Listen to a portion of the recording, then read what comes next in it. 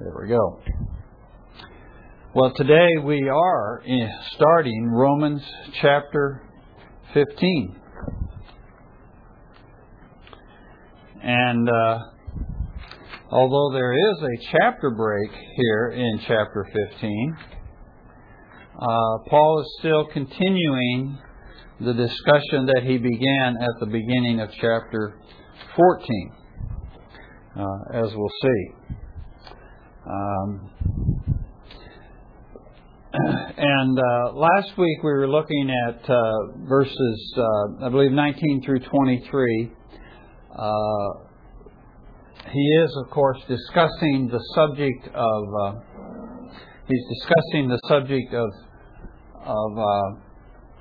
what do we do in the church when we don't agree about things, particularly when we don't agree about things that are what we call non-essential. And I want to stress, as I said before, saying they are non-essential doesn't mean they are unimportant. When we say they're non-essential, what we mean is they are not deal breakers as far as our fellowship is concerned.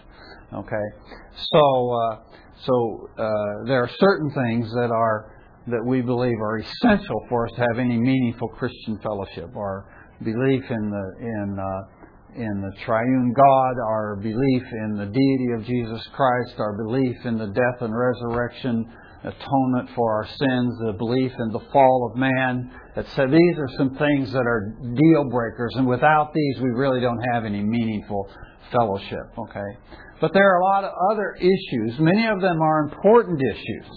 What we believe about various things, maybe what we believe about a prophecy or the second coming, what we believe maybe about the question of election and things like that. These are important issues, and we can wrestle with them, we can struggle with them together, but they are not deal breakers. They are not things which create a barrier so that we're not unable to fellowship with each other.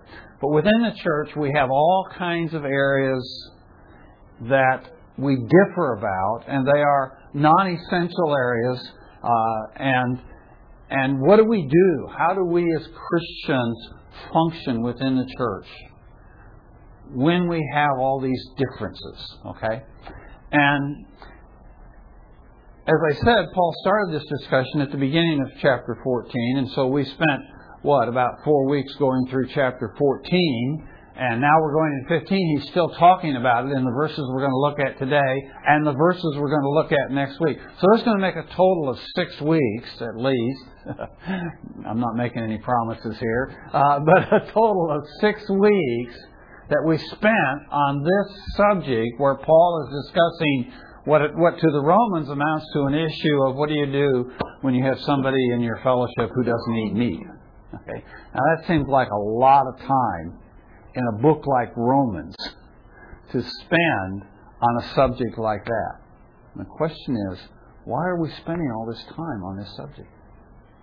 Because God's church is to have peace and to build up and to encourage one another, and He wants to make sure that we do that. Okay, great. God really is concerned about this issue of peace. And while the problem in Rome, apparently, was a problem over the subject of eating meat or not eating meat, and a question over whether or not you regard certain days as special or not, and apparently even some discussion over whether or not you could drink wine or not. These were discussions that apparently they were having in Rome, as we've talked about over the last several weeks. Those are only just a few of the issues. Those happen to be the issues that Rome was dealing with in the first century church. But we've listed all kinds of things that are non-essential areas that we as Christians have difference of opinion about.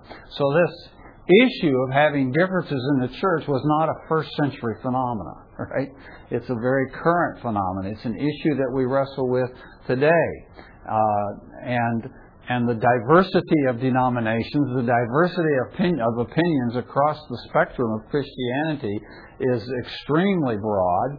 And even the diversity of opinions that we have right here in our own church over various issues is fairly broad.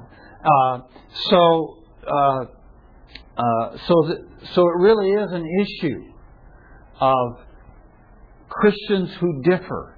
And I don't know about you, but I have kind of a gut kind of default reaction when I encounter somebody that I have a difference with.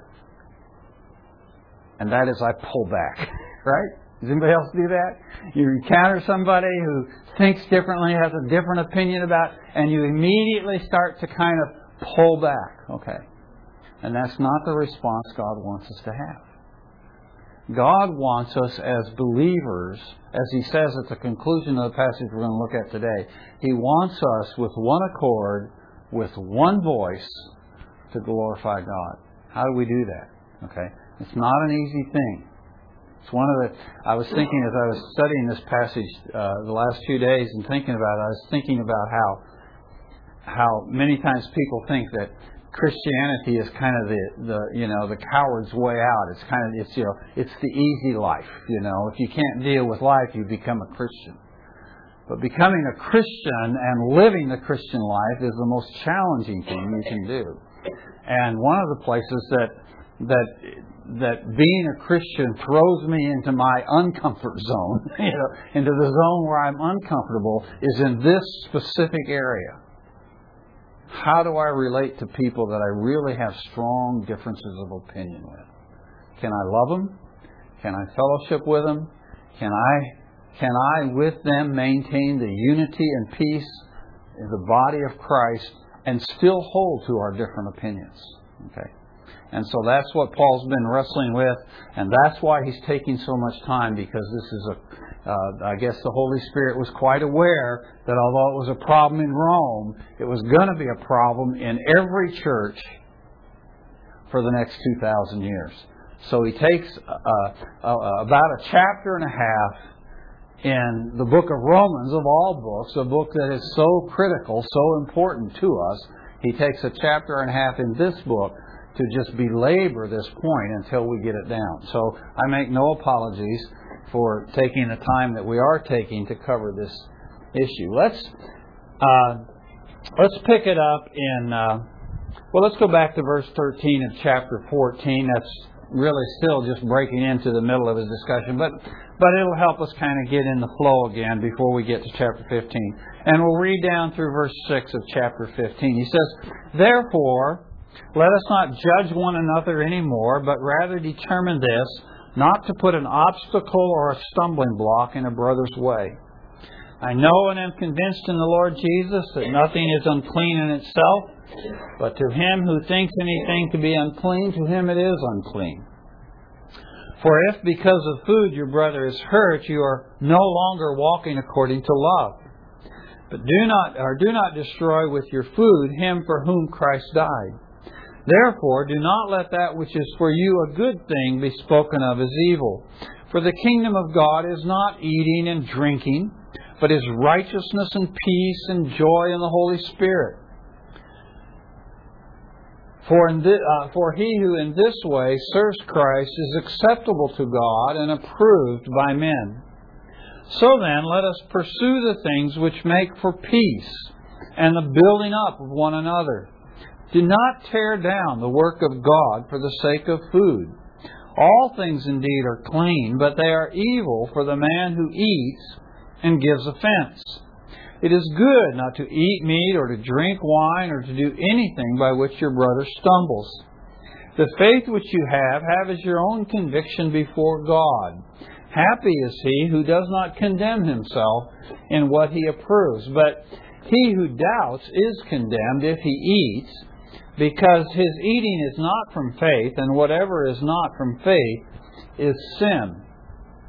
Now, we who are strong ought to bear the weaknesses of those without strength and not just please ourselves.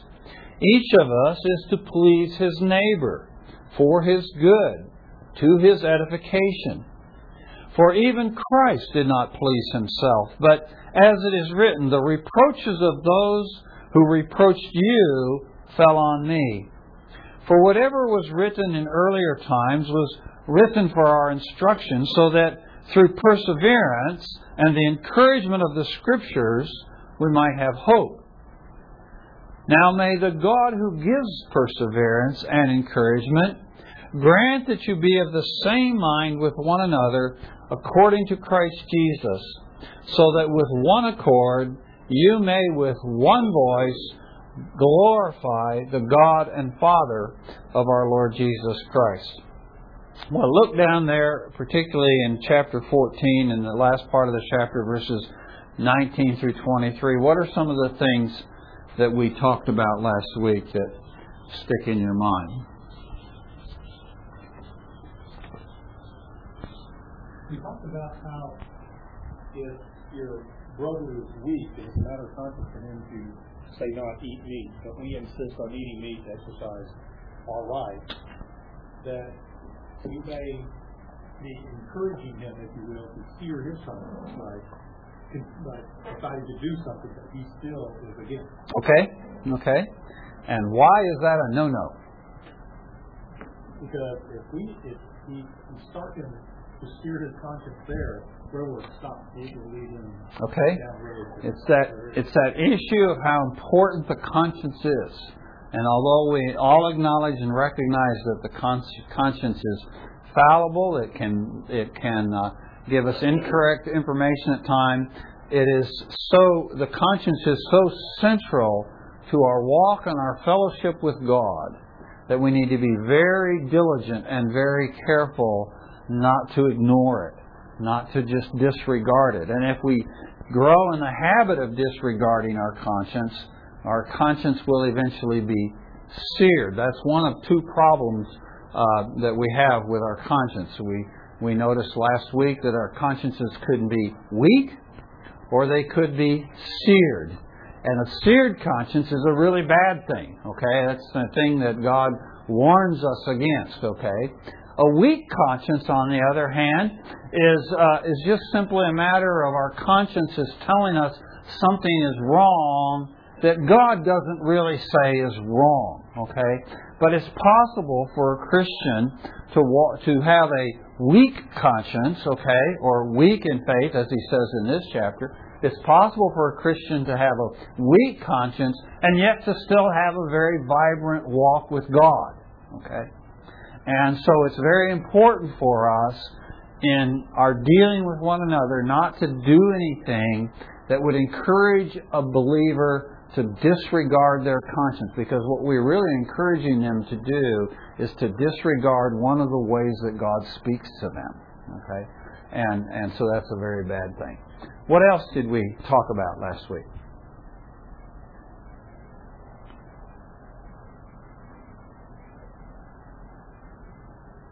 Well, you brought up the point that it doesn't mean we can't do what God has given us the right to do. It just means you don't encourage other people to do what you have the right to do if they don't. Okay. It seems clear that Paul, throughout this passage, is not prohibiting those who have freedom, the ones he will in this passage begin to call the strong, the passage we're looking at today. But Paul is not saying to those who have freedom, you can never exercise your freedom. You can never enjoy these things that God has given to you enjoy. He's not saying that. What he's saying is you don't flaunt your freedom. You don't exercise your freedom in such a way that it becomes a hindrance or a stumbling block or an offense to another. And when we use the word offense there, we don't mean the word offense in the way we use it today. Today, when we talk about offending somebody, we talk about doing anything that makes the other person a little upset with us, or they don't agree with us, and so they're offended. And so if we put a nativity scene in our front yard and an atheist drives down the street, he's offended. Okay, well, he may be offended, and that's one thing, that's an issue, and we might want to just think about whether or not that's something we want to do. But we haven't offended him in the way that Paul is using the word offense. Because we are not, by our putting a nativity scene in our front yard, becoming a temptation to him to put a nativity scene in his front yard. He's not going to do that. He's pretty convinced. Okay? So he's offended. He's mad at us because we put one in our yard. But he is not offended in the Romans 14 sense of offense that he is somehow being encouraged to do something that he thinks is wrong. Okay? So we need to understand when Paul uses the word offense here that that's what he's talking about. He's talking about creating a stumbling block. He uses the term here, the phrase. He talks about tearing down the work of God.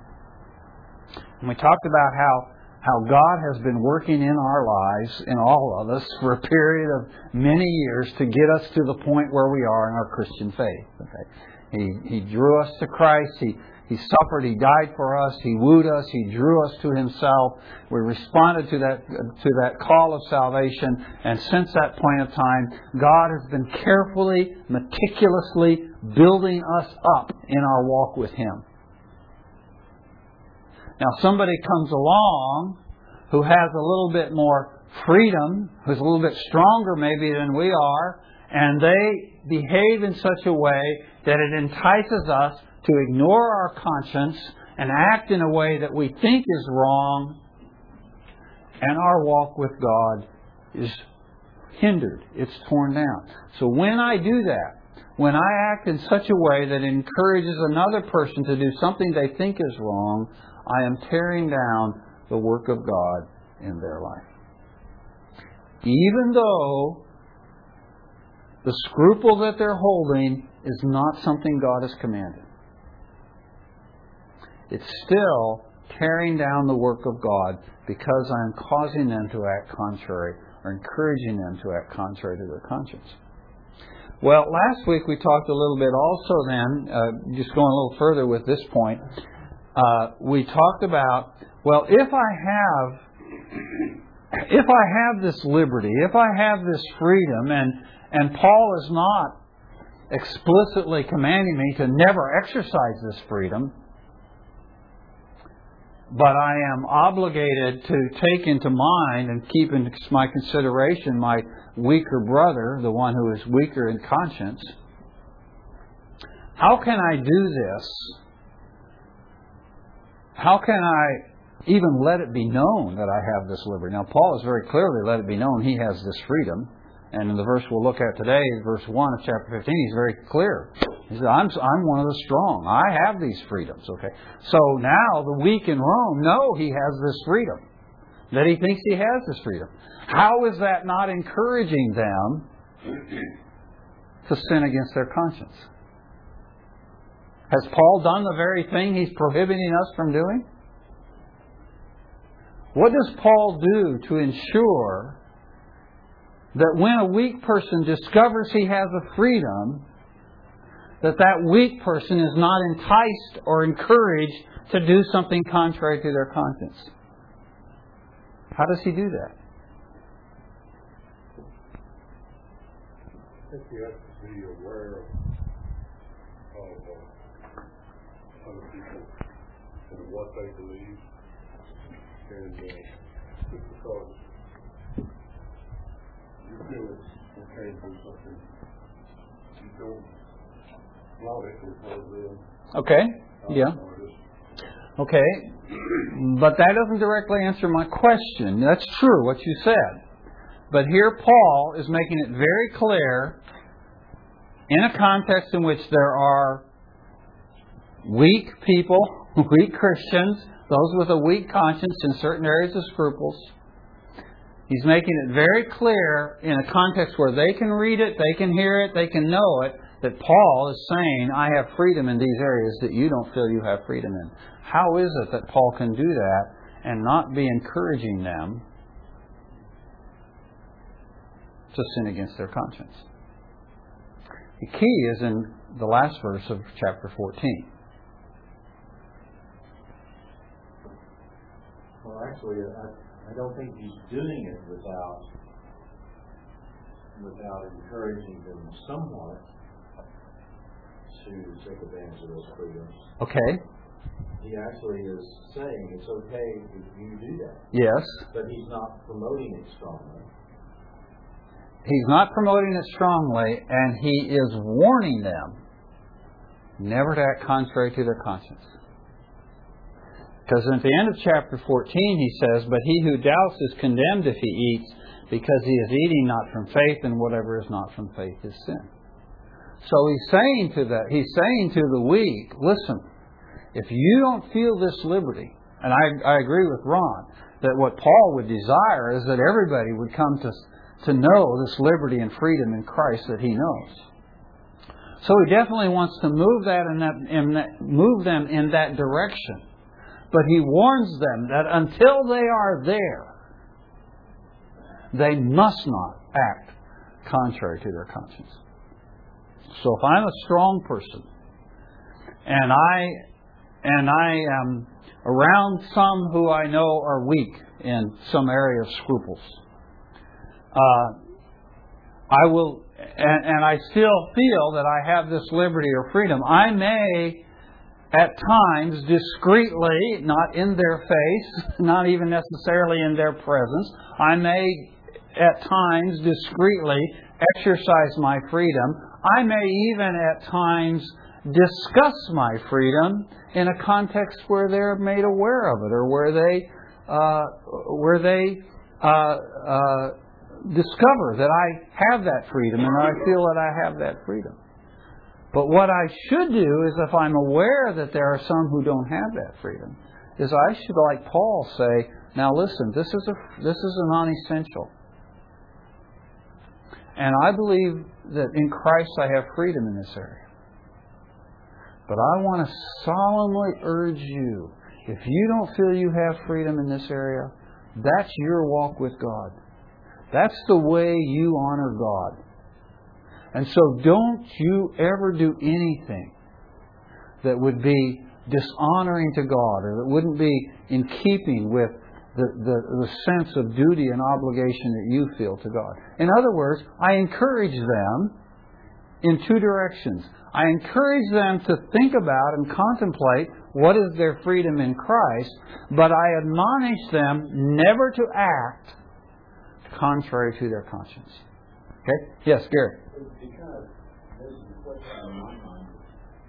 When you say it's non-essential, do you have any particular thoughts on how do you determine what's essential and what's non-essential? Yes. I think the Scriptures, there are several Scriptures where, particularly in the New Testament, where Paul or the other writers lay down the things, that these are the essentials. We see some of the things over which they say, okay, so-and-so doesn't hold to this, and so, he's out, So there are certain things that the church historically has regarded as the non-essentials. The deity of Christ, the atonement, the Trinity.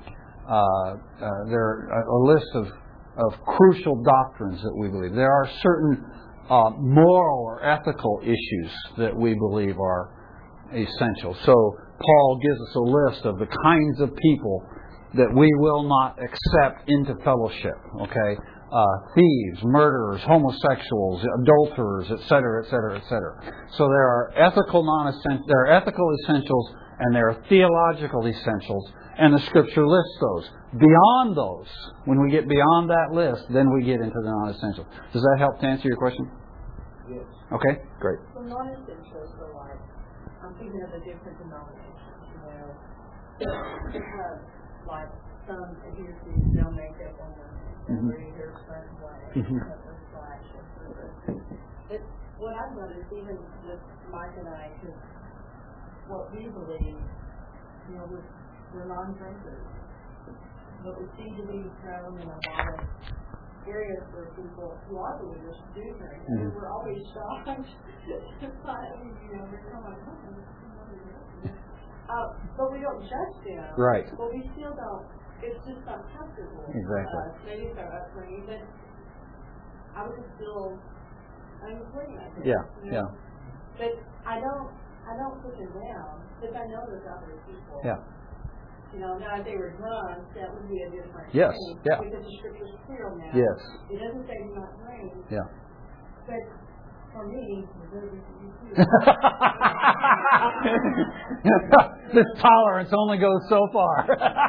We can handle it in the church, but when we get in the marriage. But this whole debate came up in our organization, actually, concerning the Event Center, and we were like, here are we going to commit to use and what type of behaviors, and we got into this big debate, and we kind of had this bunch of group, and then we all went back and prayed, and we listened to Ronnie's tape. I said, said to every member we came back, and we said, no alcohol. And there was a sweet spirit about that.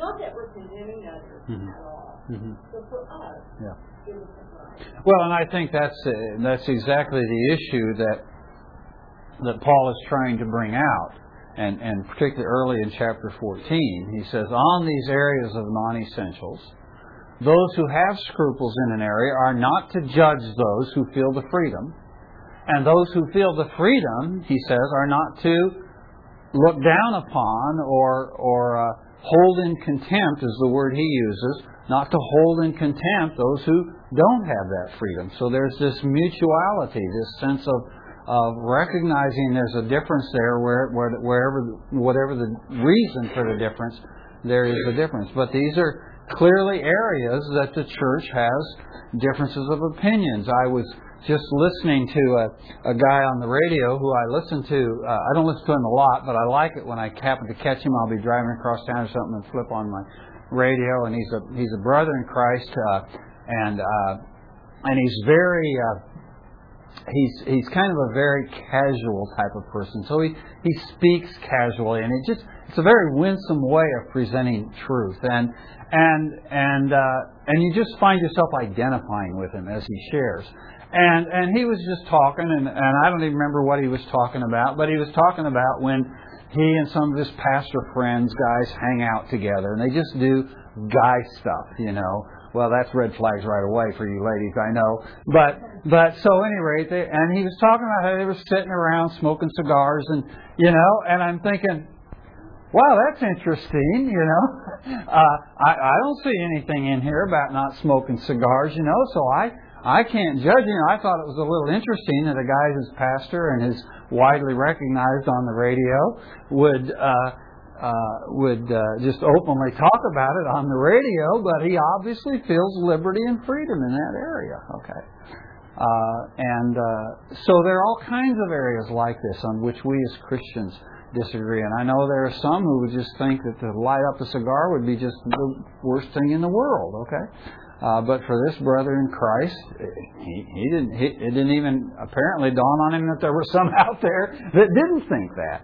So these are all examples of non-essentials, okay, that we wrestle with, and they pertain to areas of conduct and behavior, and I think they also pertain to some areas of theology.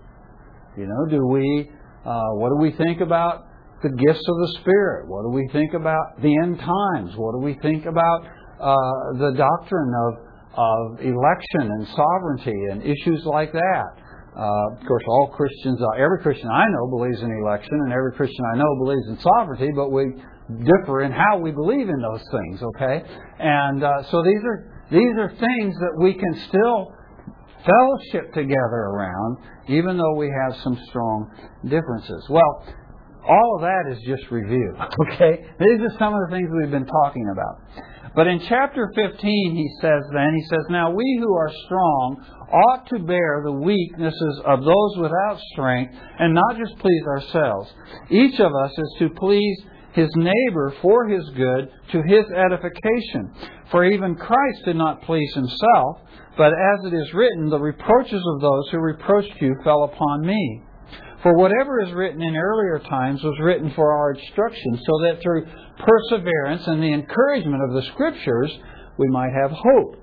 Now, may the God who gives perseverance and encouragement grant that you be of the same mind with one another, according to Christ Jesus, so that with one accord you may with one voice glorify the God and Father of our Lord Jesus Christ. Now, Paul, here at the beginning of this passage, in verse 1, finally begins to use a term we've been using all the way through chapter 14, and I could do it in chapter 14 because I knew he was going to introduce it in chapter 15. But he calls those, that class of people who have this freedom that he's been discussing, he finally gives them a name. He calls them the strong.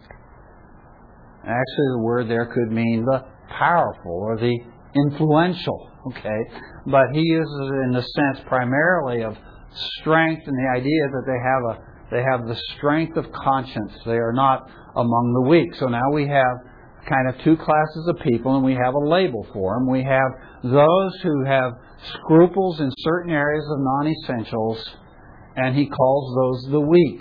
Okay, because their conscience in those areas is weak, and if they were to do something in those areas, their conscience would be hurt. Okay, and then the other classification of people are those who have freedom and liberty and recognize that God has given us all these things to enjoy, as he says in 1 Timothy 4. And so he calls these the strong, or those who have a strong conscience, or are strong in faith in this area. So he introduces this term. So that's one change. Now he's finally kind of introduced this term that I've cheated and used all the way through 14. But the other thing he does here in verse 1 is he classifies himself among the strong. Okay, he's not done that up till this point, at least not explicitly. But now he explicitly says, "I'm one of those." Okay, I'm one of those who feels I have the liberty. Okay, given the context, I think what he's saying is he has the liberty to eat meat, and he has the liberty to regard all days alike. And he has the liberty to drink wine. Okay, that's what I understand he's saying. He's among the free, and I think he has a lot of other liberties too. Some of them we might feel a little uncomfortable if we were around Paul. We go, "Wow, Paul, can you do that? I can't do that." You know. But so anyway, he is among the strong. But he begins by saying that we who are in that position have a debt. It says here, we ought to bear with the weaknesses of those who are without strength. But the word there is fairly strong. Sometimes we think ought. It's just kind of a, you ought to do this, or you should do this, It's not a weak term here. It comes from a word it's a word that comes from a group of words that's associated with the idea of a debt or an obligation. So we can think here in these terms that the weak think of themselves as having an obligation or a responsibility to observe certain scruples. So they have their obligation. But the strong also have an obligation. And their obligation is to bear the weaknesses of those who are without strength. And it is a debt that they owe. It's not something they can just shrug off and just do if they want to or not do if they don't want to. Paul says, if you are among the strong, you owe this to the weak. Now, it is interesting that he uses this term strong, and when he speaks of the weak, he says to bear the weaknesses of those without strength, and he uses kind of the antonym of the word strong there. Okay, and the word strong, as we've used it throughout our discussion in chapter 14, although Paul hasn't used it, has this idea of strength or power or whatever. But it also is used in reference to those who are in positions of power. Okay, and I find it interesting that Paul uses that term, and then he talks about those who are weak as being those who are without power. So they don't have the strength of conscience that somebody else has. But not only that, in this particular context, in the church in Rome, where those who are weak are in the minority, they are out of power. Okay? If we think in political terms, okay? If we think in political terms, the strong are in the majority in the church in Rome. And the weak, who are primarily Jews or previously Gentile converts to Judaism who eventually became Christians, but they're those who have this strong Jewish flavor or context to their faith, they are in the minority. So they're not in power. It's very easy when you're the group that's in power to disregard the burdens of those who are out of power. All right? And in fact, I think to some degree in our culture, we don't even feel very apologetic about that. Because we're really big on this democracy thing, right? We're really big, the majority rules. And to some degree, the mentality that we get is, well, if the majority wants it this way, then, well, just tough luck for the minority. Well, I'm not going to discuss politics here this morning, but I can tell you in the church that does not work. I don't think it works very well in politics either. But it doesn't work in the church. God says to us that the strong, if we are among the strong, we have a debt or an obligation to those who are out of power. So we don't just kind of run roughshod over people. But rather we pay attention to their weaknesses. And He says, we bear them. We carry them. So, in the context in which Paul is speaking here, the strong have a debt or an obligation or responsibility to be aware of those in their midst who are weak, not weak in a character sense, not weak in a sense that they're not very good Christians, but weak in the sense that they have scruples in these areas, that we don't share those scruples, and it's a non-essential. That those who are strong have an obligation to help the weak person carry that burden. I want you to notice, the burden being carried here is not the strong person's burden. Right? It's the weak person's burden. He helps carry or bear the weaknesses of those who are without strength. So, if I am a strong person, and it's the strong to whom Paul is speaking at this point, if I am a strong person, this passage is not about me carrying my burdens.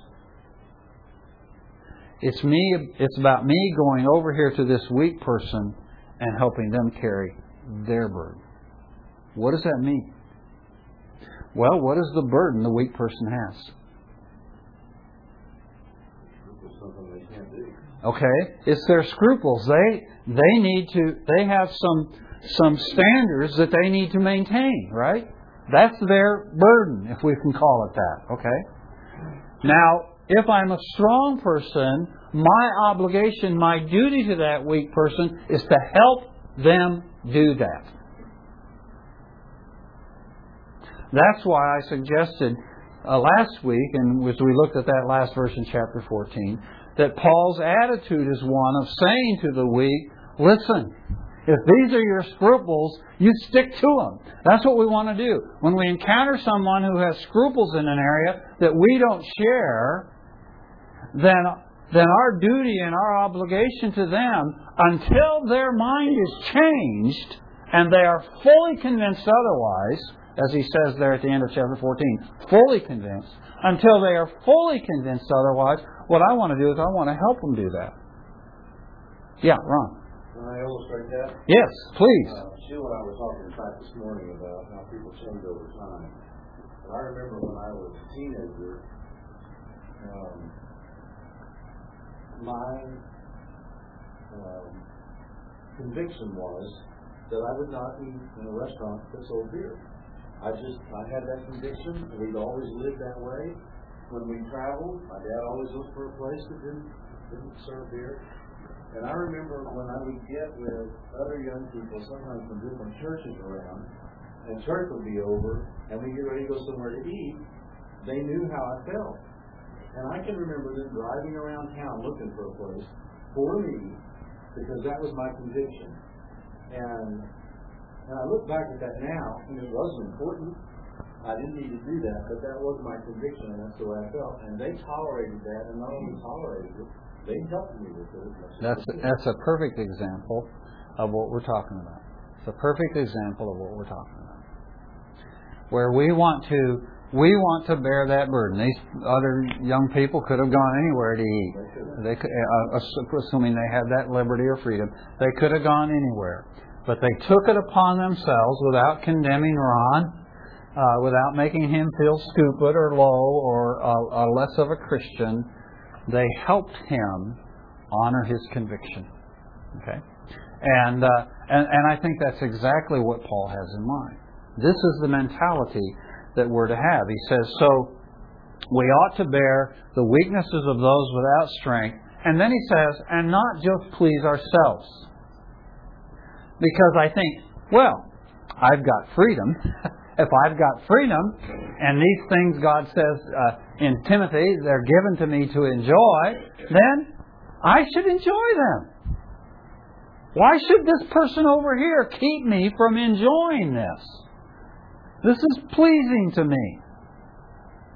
Well, Paul says, no. We don't just please ourselves. Incidentally, that's the New American Translation, and the word just is in italics. It's not in the Greek. It's added there by the translators, but it really reads, and not please themselves. Okay? So it's not, Paul's not even allowing here that pleasing ourselves comes into consideration. We are, he says, instead, beginning in the next verse, we are about pleasing our neighbor. What? Wait a minute. Did Paul just say that? Did Paul just say that Christians are about to be... One of the things we're about to be doing is pleasing others? Isn't this the Paul who said in Colossians to the slaves not to work in their slaves as though they were pleasing men? Is this not the Paul who says on a couple occasions, once in Thessalonians and once in Timothy, I am not a man pleaser? There's Okay. Well, let's think about that. Clearly, we have two different ideas here, two different kinds of pleasing men. Okay. So we have the pleasing men that God commands here in Romans chapter 14, or chapter 15, and incidentally also in chapter 14. And we have the other kind of pleasing men. So let's stop and think about that for a minute. What is the we'll just call it for sake of understanding ourselves here, we'll just call it man pleasers or man pleasing. What does man pleasing look like in the negative sense? Flattery. Pardon? Flattery. Flattery, okay. And what does that imply? In some cases, it implies lying. So, insincerity. Yeah, insincerity, okay. All right. Flattery, insincerity. What else? Somebody that just doesn't have the courage to do what they're supposed to, just follow the crowd. Okay, so it implies compromise, right? Okay. What else? Compromise in a negative sense. What else? In the passage you mentioned that pleasing men, I think the context there, if I remember the passage right, is about doing your job just barely enough to get by instead of doing your work under the Lord, which implies going above and beyond. Okay. So this kind of men pleasing thinks, I don't know how to put it simply, but it thinks about men, but not God. Is that a good way to put it? Of course it is. I put it that way. The motive for this kind is to take care of yourself. Okay. It's self-centered.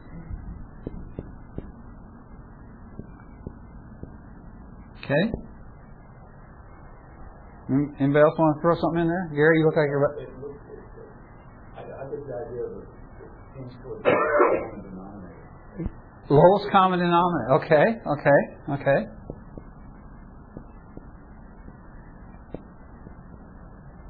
go back to self-centered, but it's, I'll do this, what's in it for me, Yeah. promotion, whatever. Okay. Well, that's the man pleasers. Then we have the pleasing, to use Paul's term here, pleasing neighbor. This is the good kind. What does it look like? Just one more thing on the bad kind. Sometimes an element involved there is fear. Fear. Okay. Okay. Fear man. Scripture says fear man brings a snare. Yeah. Okay. All right. So what does the good look like? In this contrast is self-denial. It's self-denial. Boy, that's a contrast, isn't it? Because I'm not pleasing myself. Concern for others. Okay? Another nice little word for that is love, right? Yeah. What else? The benefit of the other. Okay? To benefit another. How does he say it there in verse 2? Okay? For their good. To their edification, he says. Okay? So it's very other-centered. But on the one side, it thinks about man and not God, but this one thinks about men because of God. Exactly. Okay? And a classic example of that is in verse, in chapter 14, in verse,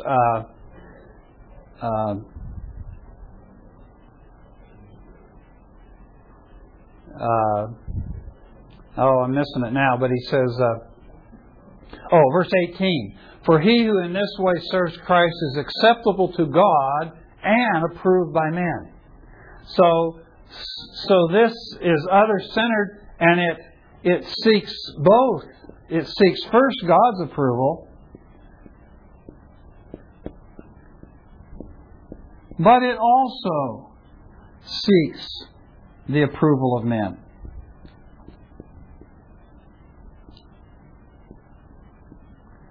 And the people approve because they are benefiting, they are growing. Okay?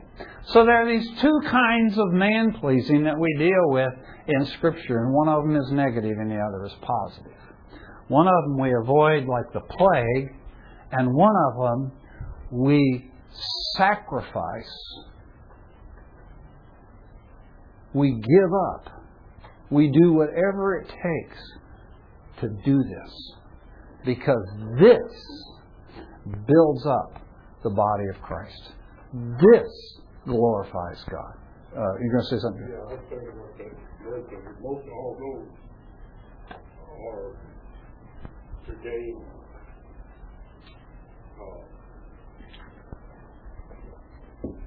respect from the men. A pat on the back, Yeah. Good job. Yeah.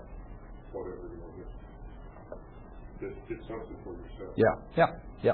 Exactly. Other is to help somebody. It's to help somebody and to bring glory to God.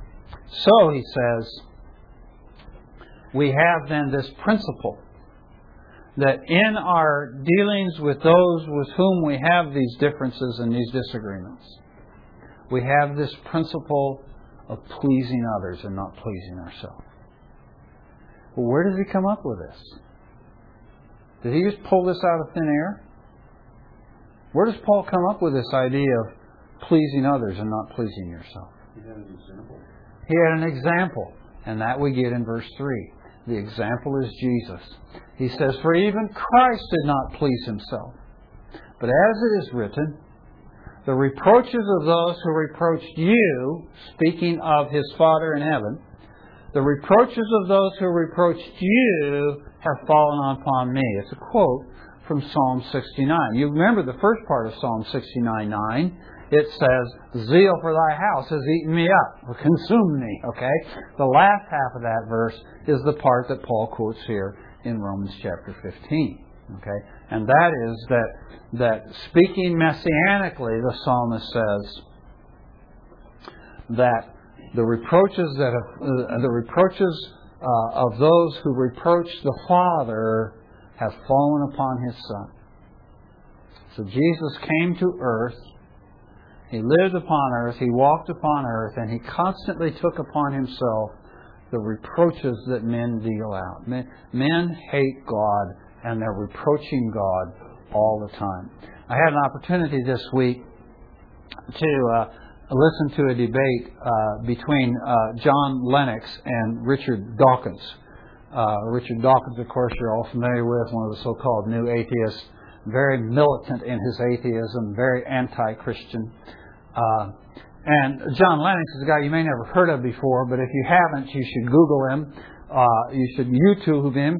He's a brilliant mathematician from Oxford in England, and he's a wonderful Christian man, brilliant Christian man, and he takes on all these really big-name atheists, Hitchens and Dawkins, and he debates them. And so there are, you can go to YouTube and watch these hour-and-a-half-long, 2-hour debates between John Lennox and guys like Dawkins and Hitchens and other people like that. So it's tremendously edifying. I was listening to a debate that he had, this week I was listening to a debate that I don't know when it was, but a debate that he had with Richard Dawkins. And I was struck with how vile Richard Dawkins' attitude towards God is. And he talks about the crucifixion. He talks about Christ's death on the cross as a petty thing. He used that term over and over again, talking about the atonement, the most precious element of our Christian faith. He talks about it as a petty thing and why God was so petty as to do this, etc., etc., etc. Of course, he theoretically doesn't even believe in God. But he's reproaching God. He's reproaching God for the choices that God has made and the things that God has done. And, he's just one example. Unbelievers do that all the time, and sometimes we as Christians do it. We argue with God, we quarrel with God, we tell Him He didn't do it right. Okay? Well, Jesus, when He came to earth, He came to take all that on Himself. And He walked this earth, and He took those reproaches up, even to include the cross. Even though He was God Himself. Now, He didn't have to do that. He didn't have to do that. But He did. Why did He do that? Well, He did it first and foremost because He loved the Father. He did it because He loved us too. But first and foremost, He did it because He loved the Father. And because He loved the Father, He was willing to set aside His pleasure. His pleasure would have been to have been well received, commended, praised. Okay? That would have been His pleasure. But He did not come to please Himself. He came to please His Father. And His Father's pleasure was that those who reproach Him might be reconciled to Him. That was the Father's pleasure. And so, Jesus did not please Himself as He walked on earth as a man, but He pleased the Father so that the reproachers might be reconciled. Now, if Jesus could do that with those who are, Scripture says, the enemies of God,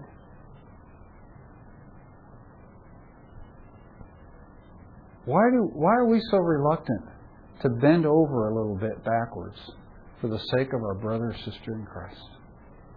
Right.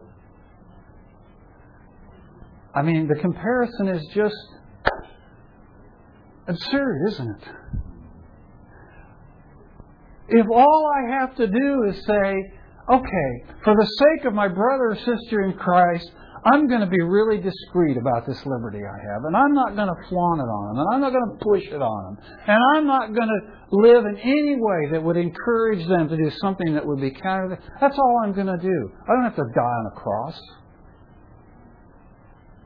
I don't have to suffer the mocking and abuse of people just to do that. I just set aside a liberty I have. Actually, I'm not even set aside a liberty. I'm exercising my liberty not to do that. In order that this brother or sister for whom Christ died could continue to be built up and grow in the faith. And maybe someday they'll come to have the liberty I have. But even if they don't, I'm going to do this for them.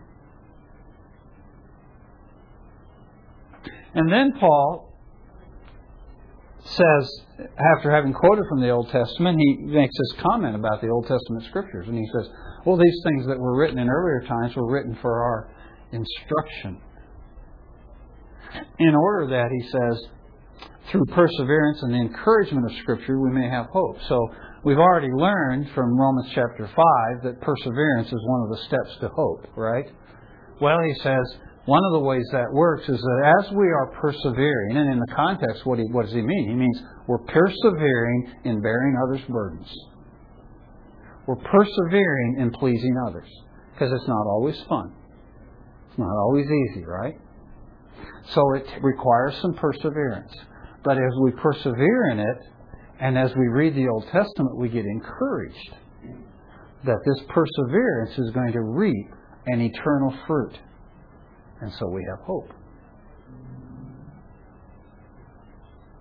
Now, it's interesting to me that Paul kind of throws the Jews a bone here. The Jewish Christians. He kind of throws them a bone. And the bone he's throwing them is, I don't mean that in a derogatory term here, but the bone he's throwing them is, we still value the Old Testament. You know, Paul said a lot about we're not under the law, etc., etc., etc. But what he's making clear is, hey, this Old Testament Scriptures, these are important. And we as believers today can learn and benefit and be encouraged by them. It just freaks me out every time I hear somebody say that the Old Testament isn't important. It's just,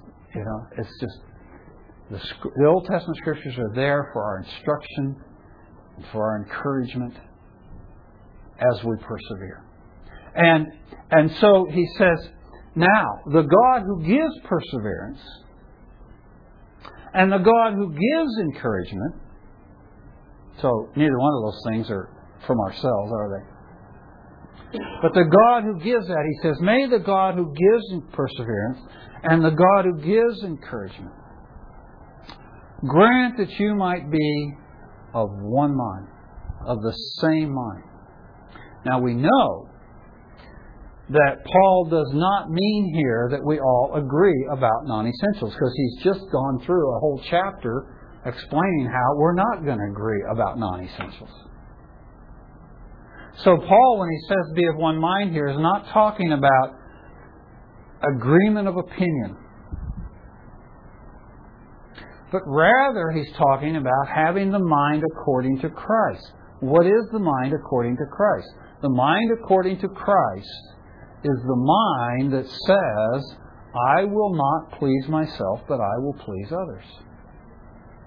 It's the same thing we see in Philippians chapter 2, where Paul enjoins us to have the mind of Christ, and then he says the mind of Christ is this: He, who though he did not regard equality with God a thing to be grasped, humbled himself and took on the form of a servant.